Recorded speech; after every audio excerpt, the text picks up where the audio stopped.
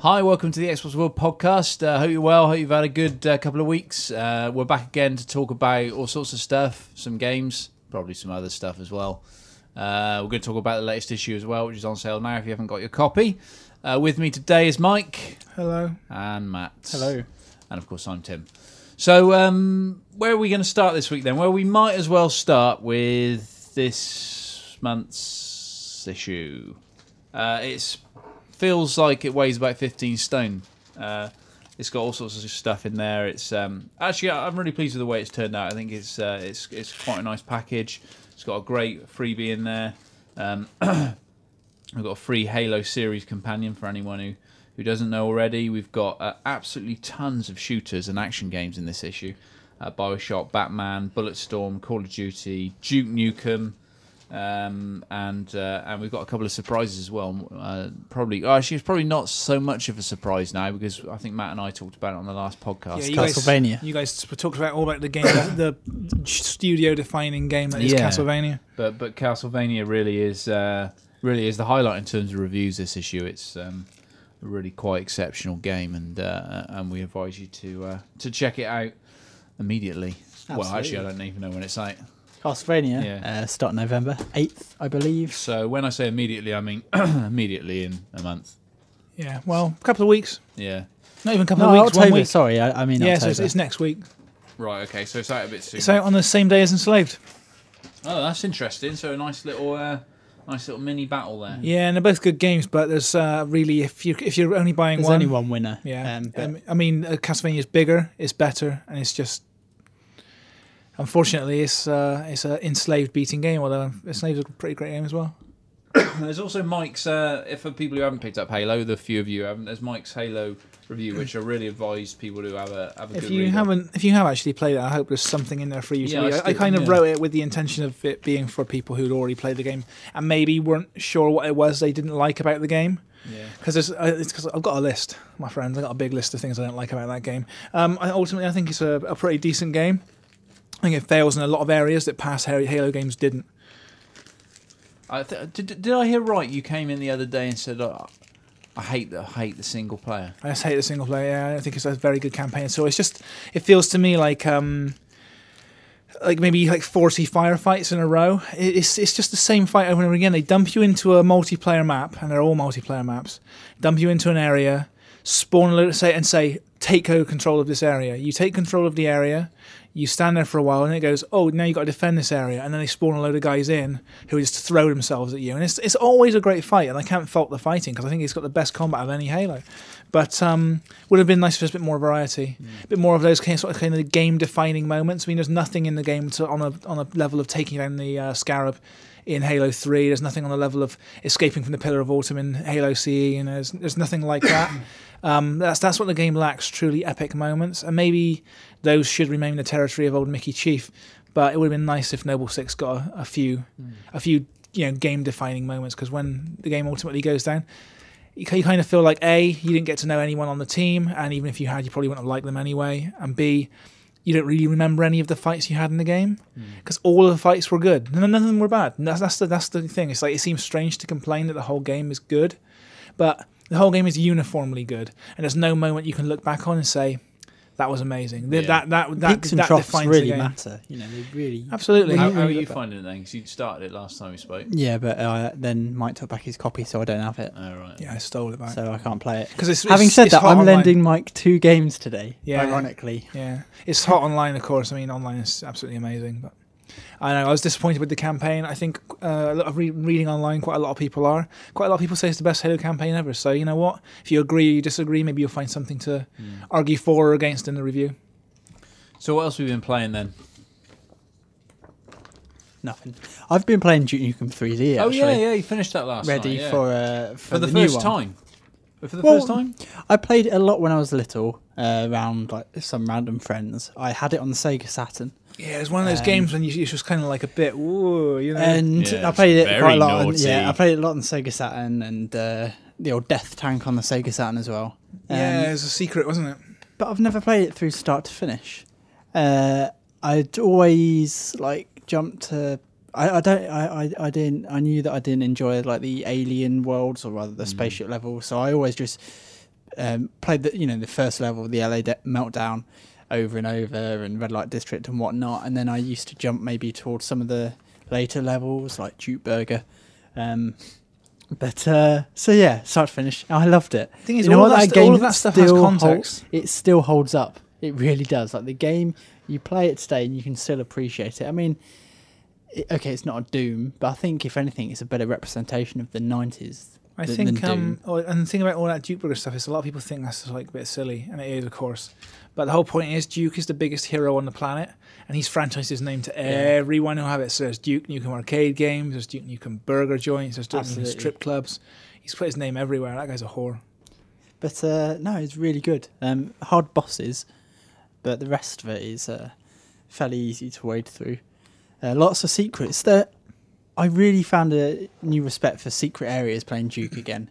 Because, man, you play again, there's about 8 secrets in every level. Secret areas. Yeah, just like hidden switches. That's the thing. Pieces of wall that you go up and you hit. You find yourself going around every level, every wall, hitting the action button. And he walks around going, Yeah, and it's like, where is it? Or it's like when there's nothing there. Yeah. But like every once in a while, you'd find something like a poster you could jump in. And you got the bing secret area or whatever at the top. No, it's really cool. And I had a blast playing it. I had more fun playing Duke Nukem 3D on XBLA than I have the last few first-person shooters I've played, with the exception of Bioshock 2. No, it's bear in mind, some of the last few first-person shooters you played have included, what was that Sniper game? Sniper, Ghost Warrior. What else? That's true. I don't know. I've put so many out of my mind. Yeah, a few old jobs for sure. But jobs.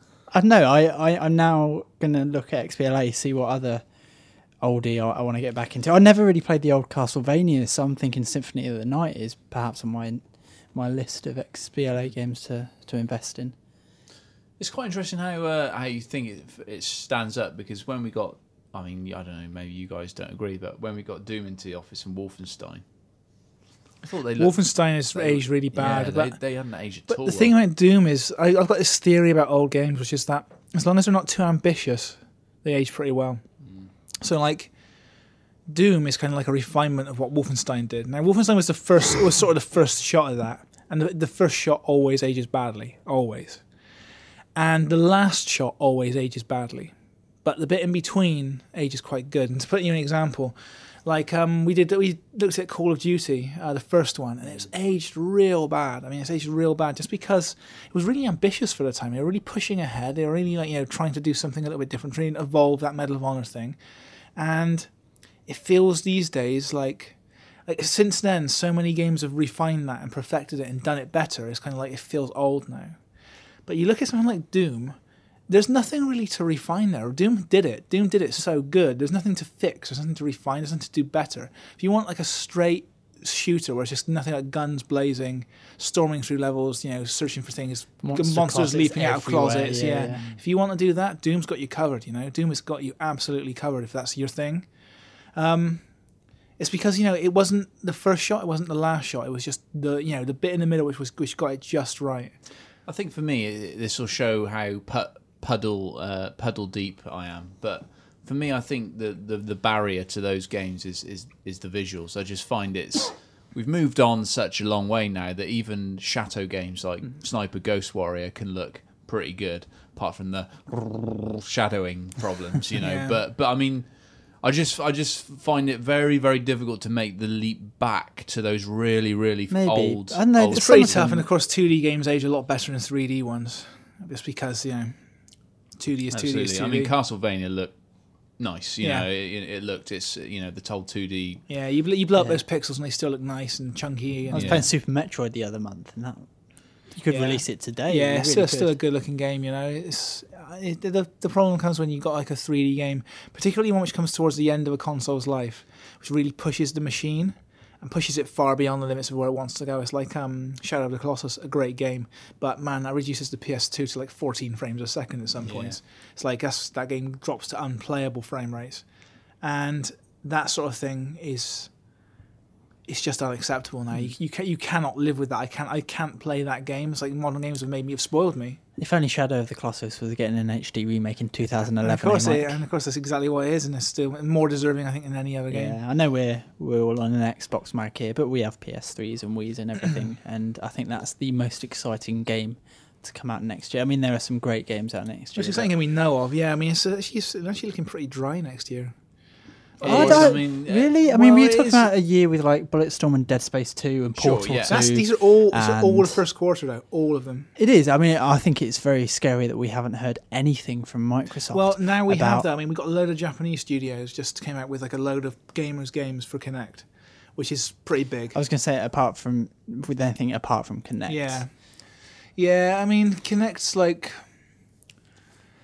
I really want to say nice things about Kinect, but the evidence hasn't been there yet that it's going to be any good. I think it's worth saying they're still hiding it from us. Yeah. I mean, and it's looking almost certain at this point that we're actually not going to get Kinect until the day it's on shelves and we walk into a shop to buy one, and that's very rare. I think it's possible that a lot of people are going to be in the same boat as well. I think possibly OXM will get one for the office because Microsoft backed the official mag. They might do. They might not. Maybe not. It's just been so. No, they're still without. I mean, Microsoft UK, we should say here, don't appear to have an idea when kits are turning up, if ever. So I don't. The thing is, they're going to want to put as many units on shelves as they can. They're going to want to put every single unit they can, and they're not going to want to give us a free unit, so they can do the reviews when our review is going to be coming a month late anyway. That sort of they know for us that the launch games aren't the games that the readers are going to be interested in. They know that you guys aren't going to be sitting there going, you know what, I really got to get myself Fitness Evolved. Yeah, I'm hot for that. Like apart from maybe Dance Central, there's not a lot along that launch lineup that's going to be for the kind of reader who reads Xbox World. Yeah, if you look at the Kinect calendar, it's basically Dance Central, Child of Eden. Like in between there, it's a big old vacuum. Yeah, and aside from Kinect as well, I mean, as we were saying, it's after sort of May next year, it's a so we've got complete Gears wasteland. 3. Yeah. We know that something Gotham related is happening. Yeah, there's still been no clarification exactly as to what that is, whether it's 4 or, as we imagine, Forza, 3. Not Gotham. Sorry, Forza, I should say. We know that it's Kinect enabled, but is it going to be 3 just with Kinect? We are expecting a couple of big announcements early next year, though. Yeah, I mean, there'll be one that we know about that we can't speak about. Yeah, one planet smashing update. So, that'll presumably come out at the end of next year, but I mean, what we do have is Batman towards the end of next year. That's the one big one we do know about, of course. Yeah. There's obviously going to be a Call of Duty. Yeah. Whether Infinity Ward will have been able to turn around the Call of Duty in time, we don't know. Yeah. Because they lost a lot of people. I guess Sledgehammer or step up. Maybe. But they've been around long enough. I wonder. And we'll have probably LA Noire, although it might have come out already. I don't know. Yeah, no, that's out October. Oh no, wait a minute, it's been delayed. Yeah. So LA Noire's out at some point next year. Yeah. Well, I wonder whether Rockstar might announce something else. Max Payne's got to be coming out, of course. Yeah, and because they got Max Payne. I think almost certainly one of those will be moved off of the table before they announce the big boy. Yeah. If they announce GTA 5, they'll have to move other stuff off the table first. Yeah. I would have thought. I mean, maybe not. Maybe they'll be brave and just have 3 games announced but not ready to go. No, I think they'll get... surely they get LA Noire out of the way. Because it's gunning for the same sort of crowd. Yeah, I think you're right. I think they will. I mean... I'm pretty excited about that. I'm excited to see what it looks like. I know it's not from Rockstar North, who are perhaps Rockstar's most reliable studio, but I mean, San Diego did a pretty bang up job with Red Dead, so there's hope that their other studios are kind of being pulled up by the bootstraps a bit. And Rage will be good next year as well, of course. Yeah, and we've forgotten about Deus Ex. Well, that's another early next year. Don't forget about that. Deus Ex looking great. Yeah, Deus Ex is going to be excellent, and we have a big Deus feature on that in this issue, and we have even more in next issue. We have a big look at some of the things about Deus Ex you got to see next issue. We got a exclusive interview, and it's the interview from which you might have seen popping up online, little quotes popping up about the modern Prince of Persia. That actually came from an interview I did with Jean-Jacques Beltet over in Germany, and we've got the full interview next month. Not this month, next month. But if you're into Deus Ex, there is stuff for you this month as well. So, Mike, what you been playing? Anything Anything good? No, not really. Nothing on the old PC or anything? No, Okay. no. It's a bit unusual, isn't it? Yeah, I've been really busy. Ever since I got back from Gamescom, it's just been work. Yeah. All I've been doing is writing every night, and I've got this website I'm running as well, and that's been work. Like, never blog, ever. It's just too much hard work. Yeah. Don't do that. So I came back, did a load of work for a couple of different magazines for us as well, covering all the stuff to come out of Germany. In the meantime, I found a little bit of time to play some Demon's Souls on the PS3. Great game. A great game. We've spoken about it before on the podcast, so I won't go into it too much, but people say it's really hard. Yeah, it is really hard. If you play the right class, it's actually pretty easy in the first stage. It gets pretty hard quite quick after that. Yeah, it basically has one difficulty setting, and it's brutal. But the sequel is coming to Xbox. So that's something to be excited about. I mean, it's this incredibly dark, incredibly bleak, incredibly oppressive game, where anything in the game can kill you at a moment's notice. Like, you know, if there's a big fall you can fall off of, well, there's nothing to stop you from falling off it. There's no invisible walls there. If there's a little henchman running towards you, one of the low-level baddies, yeah, well, he can pretty much do for you as well. You know, the game's really strict. It has very strict rules, but as long as you play by the rules, keep your shield up all the time, you take every step, tread carefully, you can have a really fun time in that world. You know, you can have a really good time. And that the sequel is being released on Xbox should be huge news, because Demon's Souls is like one of the 3 big exclusives on PlayStation. You know, along with Uncharted and, you know, pick your game of choice for the third one. There's different people. Apart from Gran Turismo.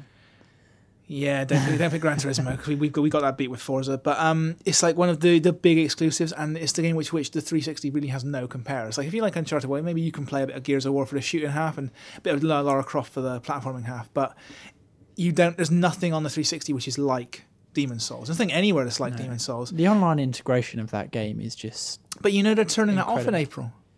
Yes. Shutting that down. I don't get bizarre. it. It's mental. Yeah, that's bizarre. So if you want to play Demon's Souls, play it now. If you don't want to play it now... But is there not a chance? on. I was thinking there's still a chance that they can keep it going. I know maybe. that was like the earliest they were going to shut it off, but I'm hoping that if they've got the support still... Because they'll have under a year then. UK gamers would have had less than a year unless they imported it to play that game as it should be played. Because the online part is so important. Yeah, because people can leave. This is the cool thing if people don't know it. You can have warnings left for you. Yeah, it's basically like, it's got an in-game Twitter system, as it were. So if you see a blood stain on the floor, you can, or a message written on the floor, you can read the message. Yeah. If you see a blood stain, you'll see where someone died. Yeah, it's like a and then replay of the last few seconds. You can watch the of their last life. few seconds of their life, and then you can see how they died. Maybe they ran around the corner and suddenly died. Well, guess what? You can you'll realise, you know, oh God, maybe I won't run around that corner quite like he did. And another cool thing the game does is at a certain point in the game, it'll put you up against a boss, and the boss will be another player. But you won't know straight away. And you won't know straight away. You'll just have this guy running at you with his sword in the air, and it'll be you know, your friend, or maybe not your friend, someone who just wants you dead.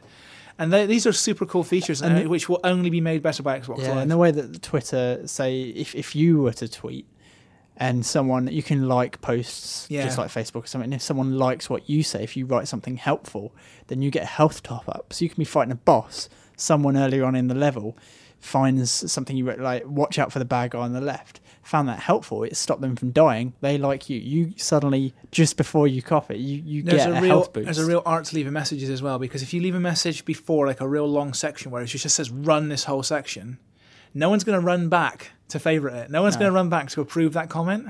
But if you got something that's like, you know, a warning for the next room while someone might walk back. If only you could say, like, I think you're thinking the same bit I am in the first level, where there's that big bridge and the dragon. Run the whole section, which I tried, by the way, and I had to keep running up, killing a few guys, backtracking and do it by parts.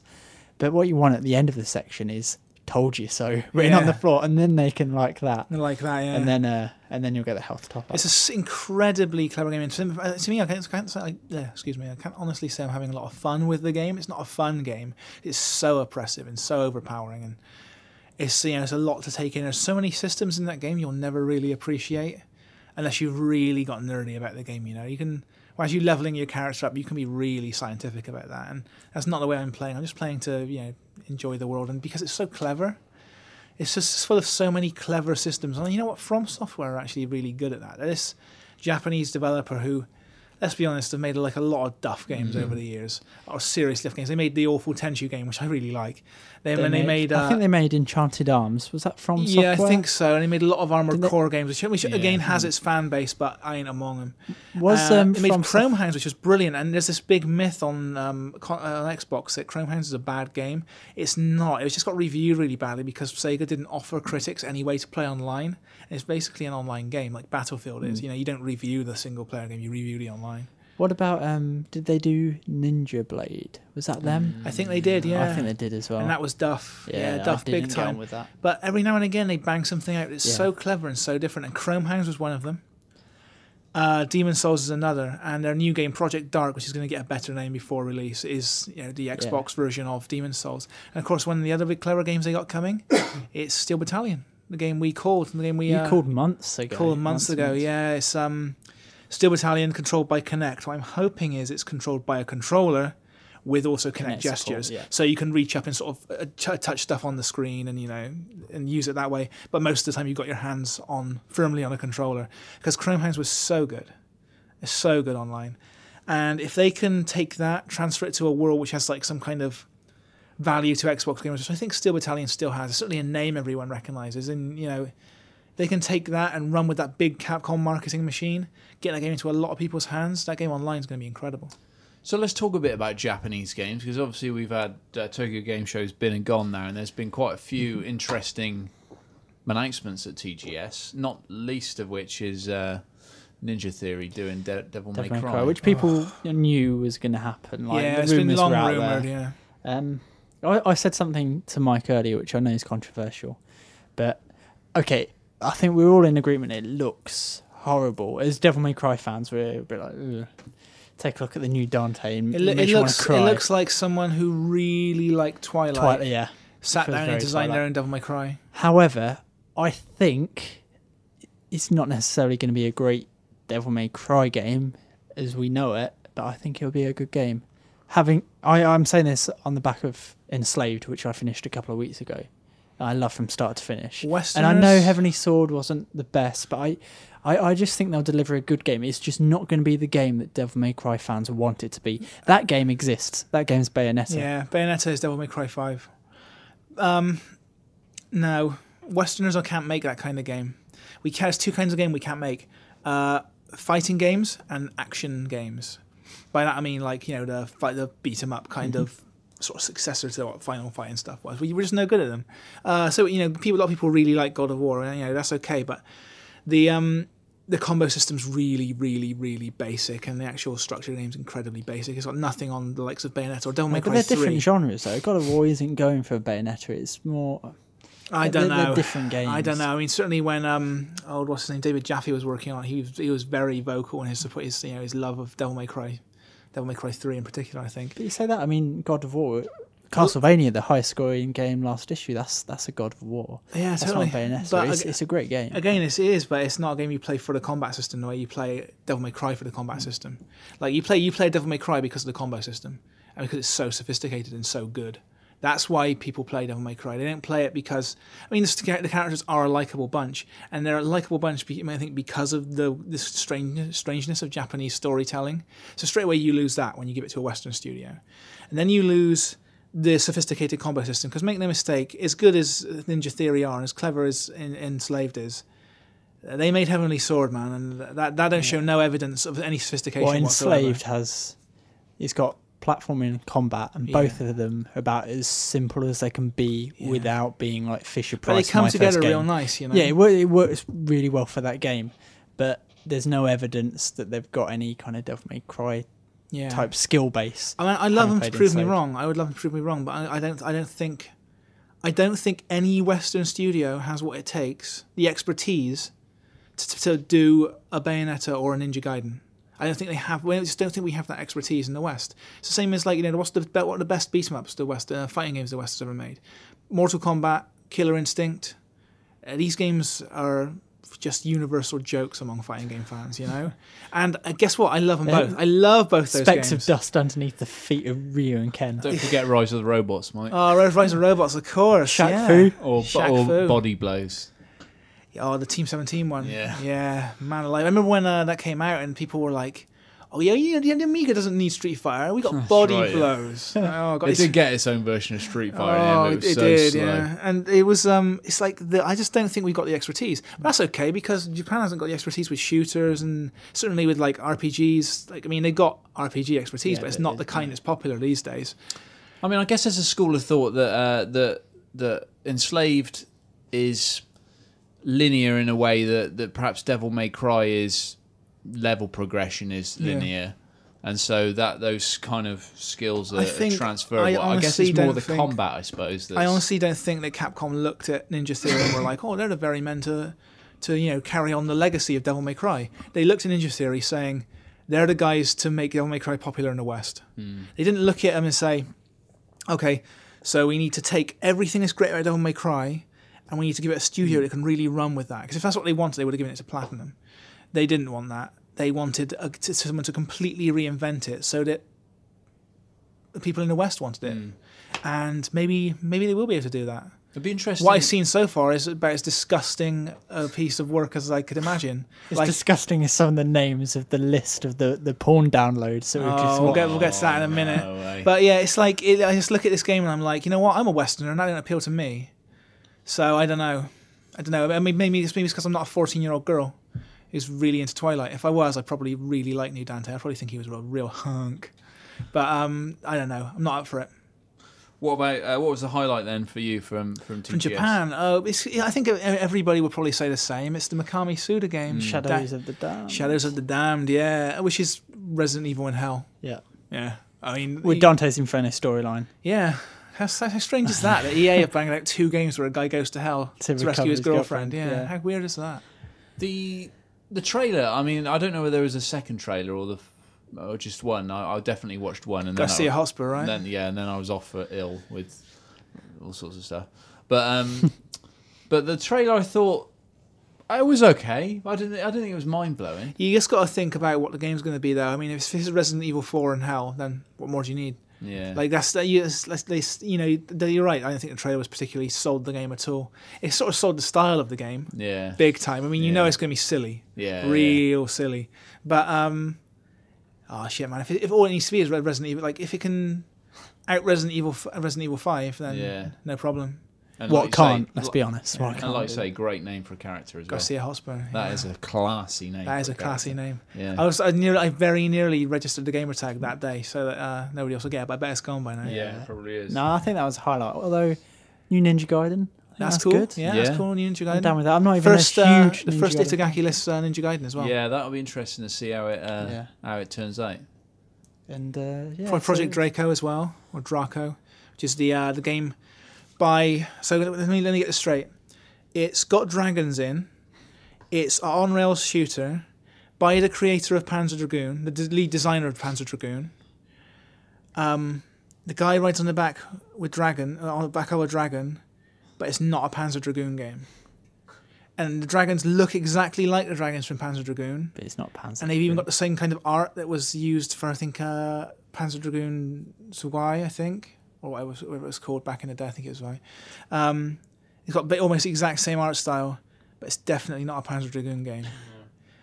Right. Why has he done that then? He really likes dragons. Yeah, but why not just?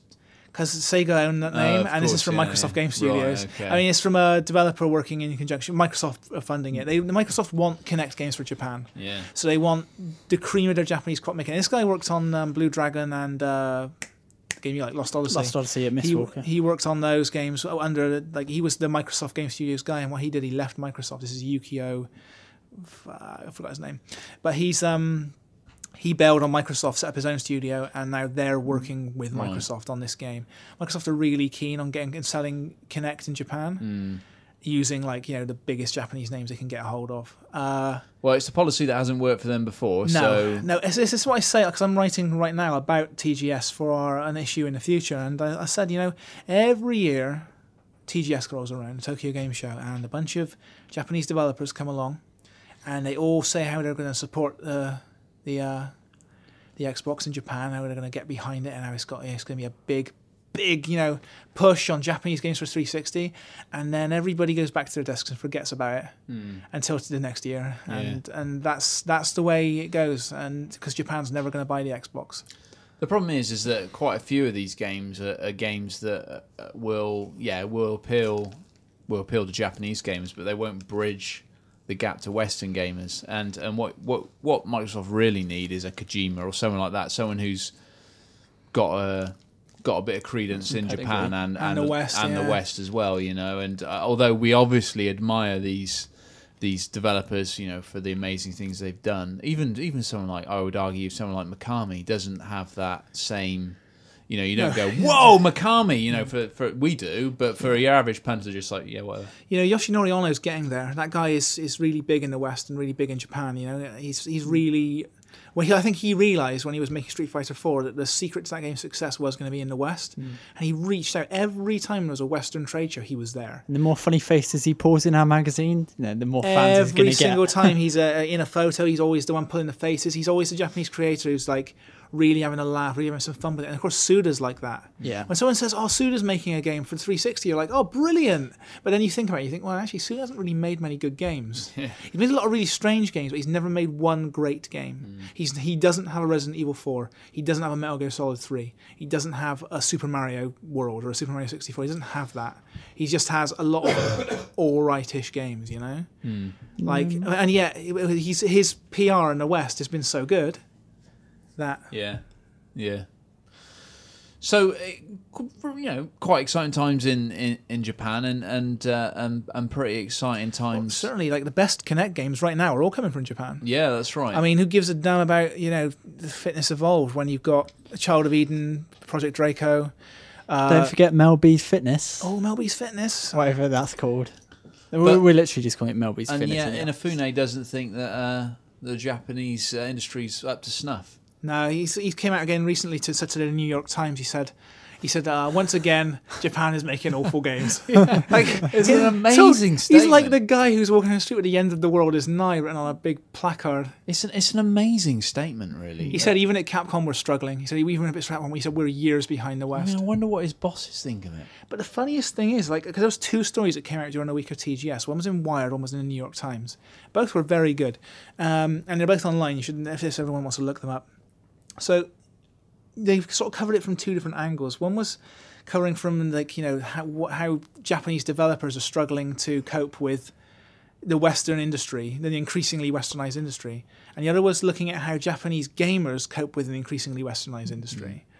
And apparently there's this saying that Japanese gamers have, which goes, Western game, shit game. Like, they will not play anything Western. They were quoting guys who were being interviewed and saying, gamers who were being interviewed, and someone said, I was playing Just Cause 2, a Japanese game, I was playing Just Cause 2. I didn't know what to do. That very idea that a game would just say, go and make your own fun is completely alien. And there are definitely game developers quoted as saying, I've worked in studios where the lead designers own a PS2, a Wii, a DS, and a PSP. They don't own a PS3. They don't own an Xbox, and they don't play Western games at all. And he said he was demoing a game to someone, and they thought it was a cutscene until he handed them the controller, and he had to say, "Yeah, this is what people in the West are playing. This is what games are now," and that's really worrying. Yeah, I mean, that's got to be worrying for a whole industry, and it puts into context what Inafune's saying. It's we're so far behind that a developer can literally not know what people in the West are playing. It's so funny. I think I might have mentioned it on a previous podcast, but way back when Resonance of Fate was due out, the month before it came out, and I went to a preview event, and it's about the only time I've interviewed a Japanese developer, and I forget the guy's name now, which is quite bad at me. But it's the only time where I've interviewed someone from Japan, and it's been a great interview. Because they don't often happen. No, normally, I mean, they're quite reserved anyway when it comes to Q&A sessions. And then when you bring the interpreter into the mix, things get watered down and changed. And you tend to get very short, snappy answers. But this guy was talking. It was fantastic. And I approached the whole, Japanese gaming, is it on the slide? Because we're hearing so many reports from people like Inafune saying you can't cut it anymore. And he said he agreed to a point, and he thought Japanese developers just didn't know what to do when they've got no more hardware issues. Like I said, traditionally, Like, they've always been great at problem solving because the hardware hasn't been good enough to let them do what they want. So they've always been very good at working within boundaries and seeing how they could push the snares and, you know, the N64 in certain directions. But now they're given platforms where the limit is really their own imagination. They've got all the RAM, all the processing power they could ever hope for. They don't know what to do with it, and they don't know how to make the most of it. That is an interesting point, and what it gets me thinking about straight away is how the development culture in the West has been almost entirely PC based. Like, you know, most of the development in the West was you know, for PC games. You look at the guys, like the whole first-person shooter thing comes from the Western love of PC first-person shooters. They jumped to consoles eventually. They started on PC. It was a slow jump to consoles. It was a real slow jump. If you look how long it took, I mean, Doom was ported everywhere, but if you look how long it took for, like, you know, I remember having Bloodshot or something on Mega Drive. I mean, the first one which really worked was GoldenEye. That was the one which really worked, and that was like what, 98. 97, 97. So, I mean, between Wolfenstein and then, it was a real slow thing. But it meant that when we made the jump to a system where it was like the limits were off, I mean, to a point, I mean, the consoles are looking increasingly weak next to modern PCs, but when you jumped to a point where the consoles were pretty powerful, you already had like a whole development culture built on pushing the powerful PCs as far as they would go. Guys who had just built their entire careers upon building engines which were only for the latest generation of PCs. Like, you know, guys like John Carmack and stuff over at id, making, you know, Quake 3 or whatever. Quake 3 at the time, my computer wouldn't run Quake 3. You had to upgrade. And the whole culture was built on upgrading. Well, in Japan, it was built on consoles entirely. I mean, there's not a big PC scene in Japan. And then you've got developers who are so used to working within constraints. And over here, we've got developers which are used to working without constraints. It certainly does make sense, and it would certainly, I guess, help to explain why maybe they've been treading water for so long. Because, I mean, that's what it is. I mean, it's not that you don't just become bad developers overnight, but I think it's just, you know... Another thing that happened over in Japan was that the DS became absolutely huge, and the biggest games for the DS were the brain training and mini-game collections. And that, if you have big studios which for like 4 years know that their best money that they can make comes from shite like that, then... You're going to lose a lot of skill and a lot of talent in 4 years. You know, you're going to get a big brain drain in that time. Where programmers who would otherwise be making, I don't know, a new Star Fox or something, are working on a game where you add two numbers together. You know, that's. I don't want to put myself in their place, but for me, it'd be quite dispiriting, quite demoralizing to go from working on really gamey games to working on that. At the same time, it was a whole different development culture. A whole different kind of game becomes popular overnight. Everyone rushes to make that kind of game. Now, once that fad's over, you've got to jump back to making the kinds of games you used to make, or you got to make games which are nothing like what you used to make, rather. Yeah. So the development culture wasn't cut out for that, so they just went back to making the kinds of games they used to make in pre-2005. If you look at it, like, that's what Japan's doing. They're making games that are so... Even... Project Draco is a game which was, you know, is Star Fox. It's Panzer Dragoon. It's a game from 1995, and they put Kinect controls on it. That's because that's what they feel safe making. I wonder what Japan makes of a game like Castlevania, which has been met with such rapturous kind of reception. Well, Kojima was basically on it to get the Castlevania tag pushed through. That was his... I mean, it was going to just be Lords of Shadow if the studio didn't like it. From what we've inferred from interviews with Dave Cox, when the producer on Castlevania, would have just been Lords of Shadow.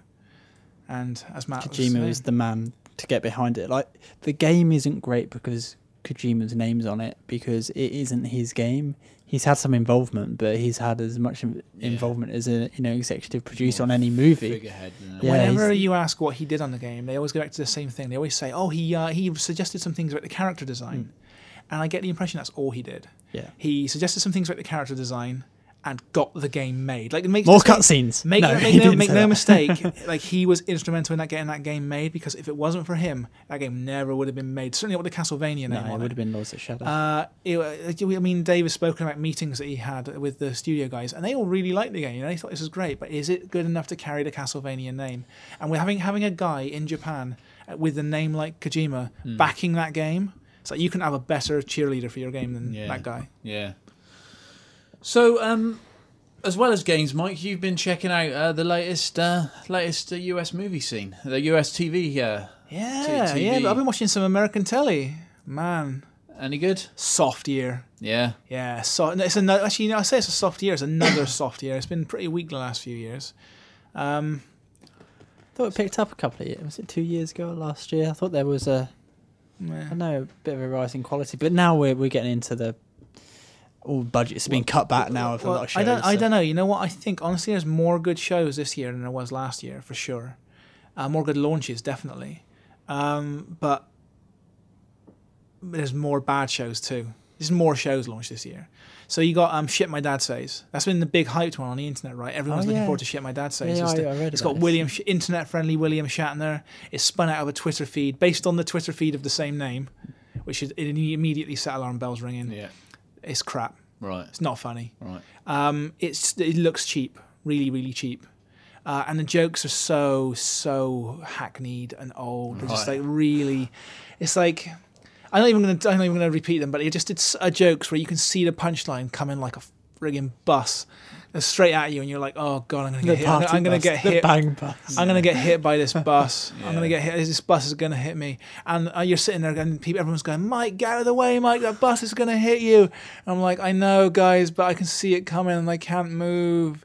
And then the bus hits you, and you're like, oh god. It's like the whole steamroller Like from Austin Powers. That's the punch. That's every punchline in Shit My Dad Says. Right.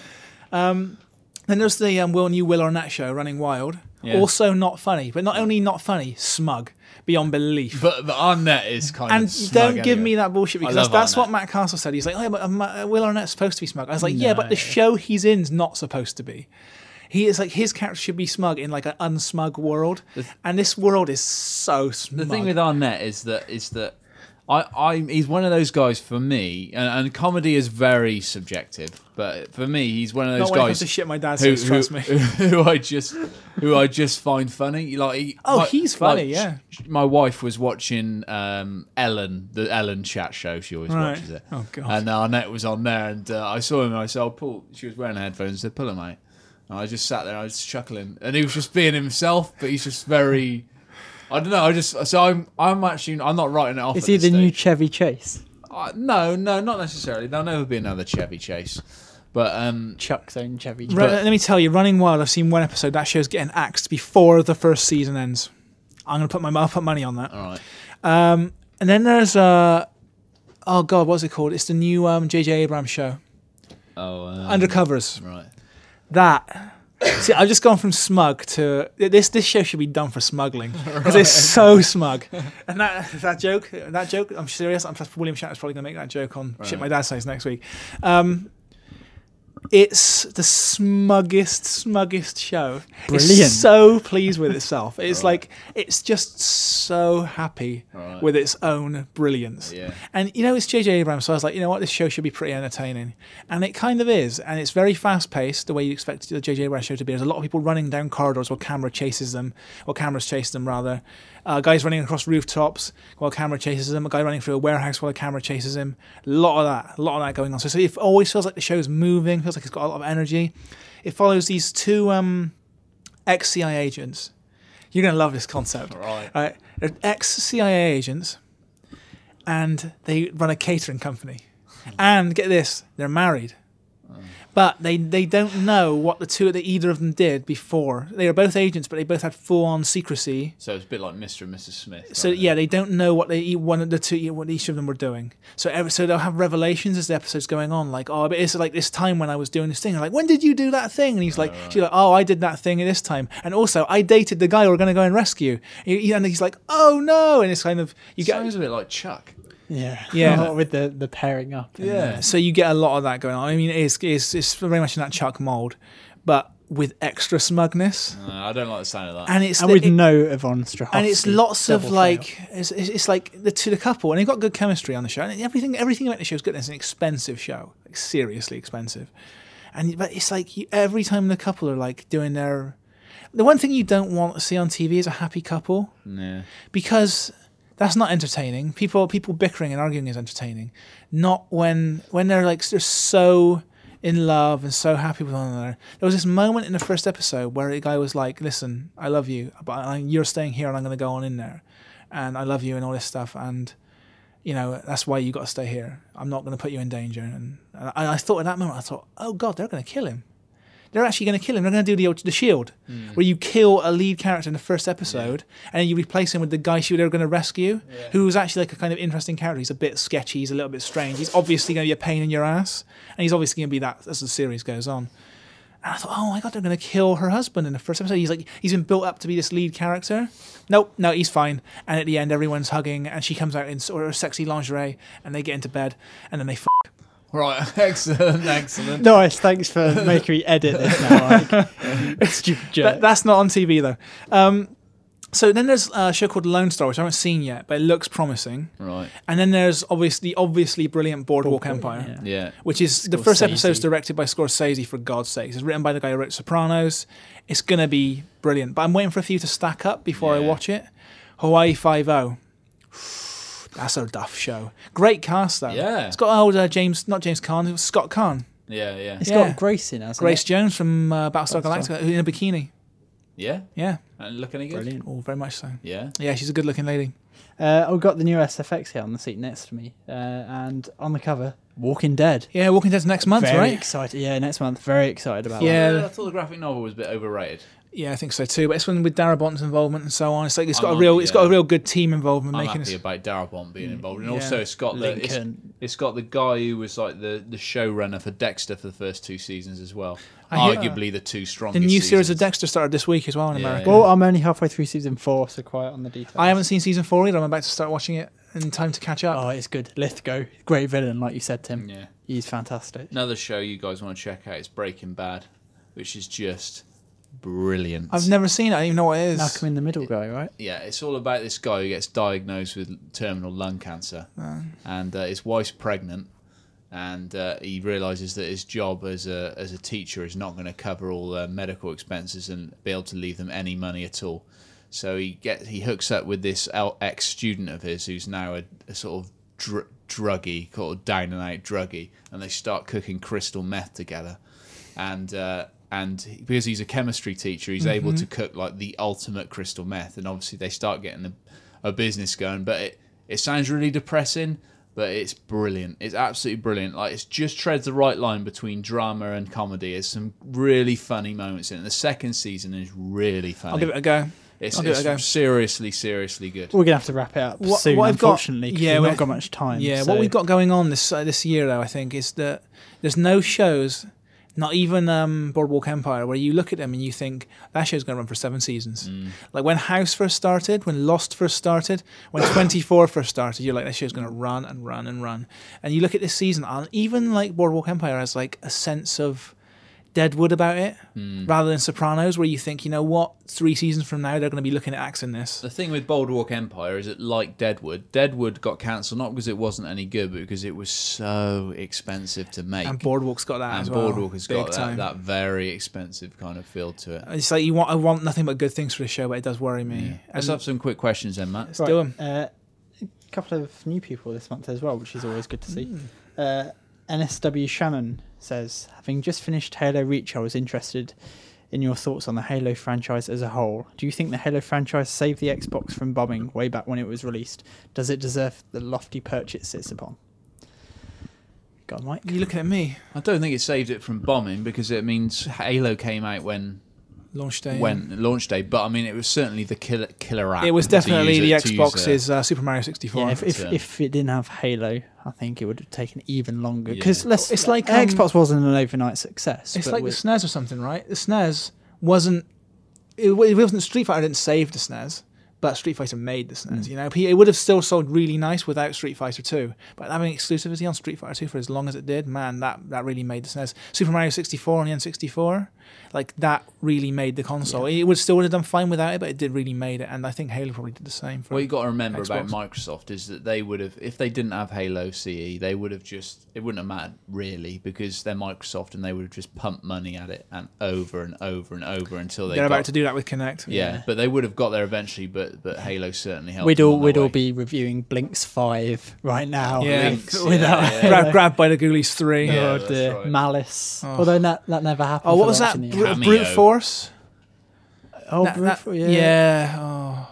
God, there was a lot of duff stuff on the Xbox back then. Microsoft clearly had this idea of what gaming is supposed to be, Yeah, and Halo, I don't think, was a part of it. Halo was almost like yeah, that looks good. We'll give it a go, and that will end up becoming what gaming was going to be. And they tried it again with a 360 with stuff like Cameo, and it's New. Drut says, hello, first of all. He says, how often do we find ourselves playing games just for our sheer enjoyment and not for the mag? And when was the last time we played a game that we enjoyed completely without having it spoiled with our work on the mag? Never not have a game spoiled. I've never. You must have had a couple, because there's always a couple of games I like to keep on the back burner that I just don't do anything. So, for example, Bioshock 2, which I finished last week, I managed to somehow avoid all spoilers on that. Oh yeah, I guess I did that with the first Bioshock. I finished Bioshock last week, and the it was only a surprise. time I get to enjoy a game without having it spoiled is if I manage to get a hold of code before everyone in the office does. When you get hold of code early, you can like enjoy it without hearing them. But the trouble is that if you're doing it that way, you're probably playing it for the mag. So one or the other is usually always a problem. When people said we can join this industry, they said, Mike, this job will ruin playing games for you. And you know what? It didn't. It really didn't ruin playing games for me, but it did change playing games for me, very, big time.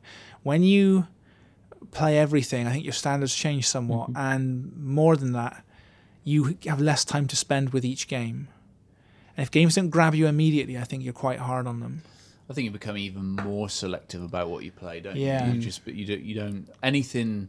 I mean, it's hard to put a number on it, but anything I'd say sort of sub-7s, sub-70s, you're like, it's unlikely to pick it up. I will say the games you really enjoy, you really, really enjoy. You know, it's enjoy like more a number of times I just sat and played Batman just for the hell of it. Like I know everything that's going to happen in that game and exactly every turn I'm going to I've take. played it about 4 times now. Just enjoy it for the fun of it, you know. And I'll play Battlefield every night to this day. It's like the games you enjoy, you still love.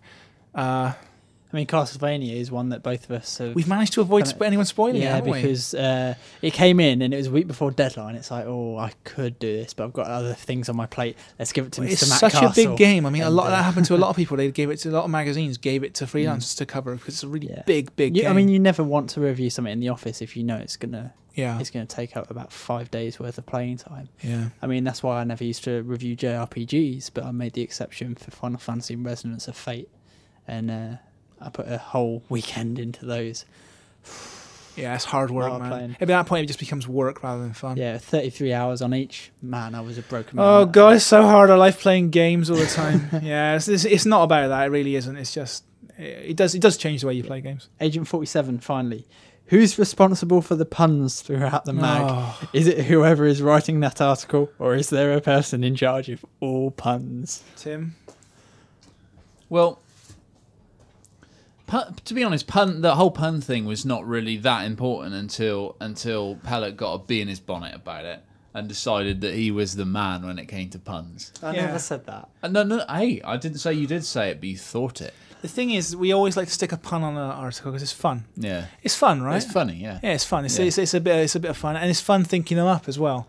And often, what I do is shout across the office and go, "Tim, I need a pun." And it's got to concern cats and swords. And it's about an action game. Does that help? No, nothing's happened yet. It's okay. It's rainy as well. It's a rainy game. And then eventually you hit across something you can make a pun out of.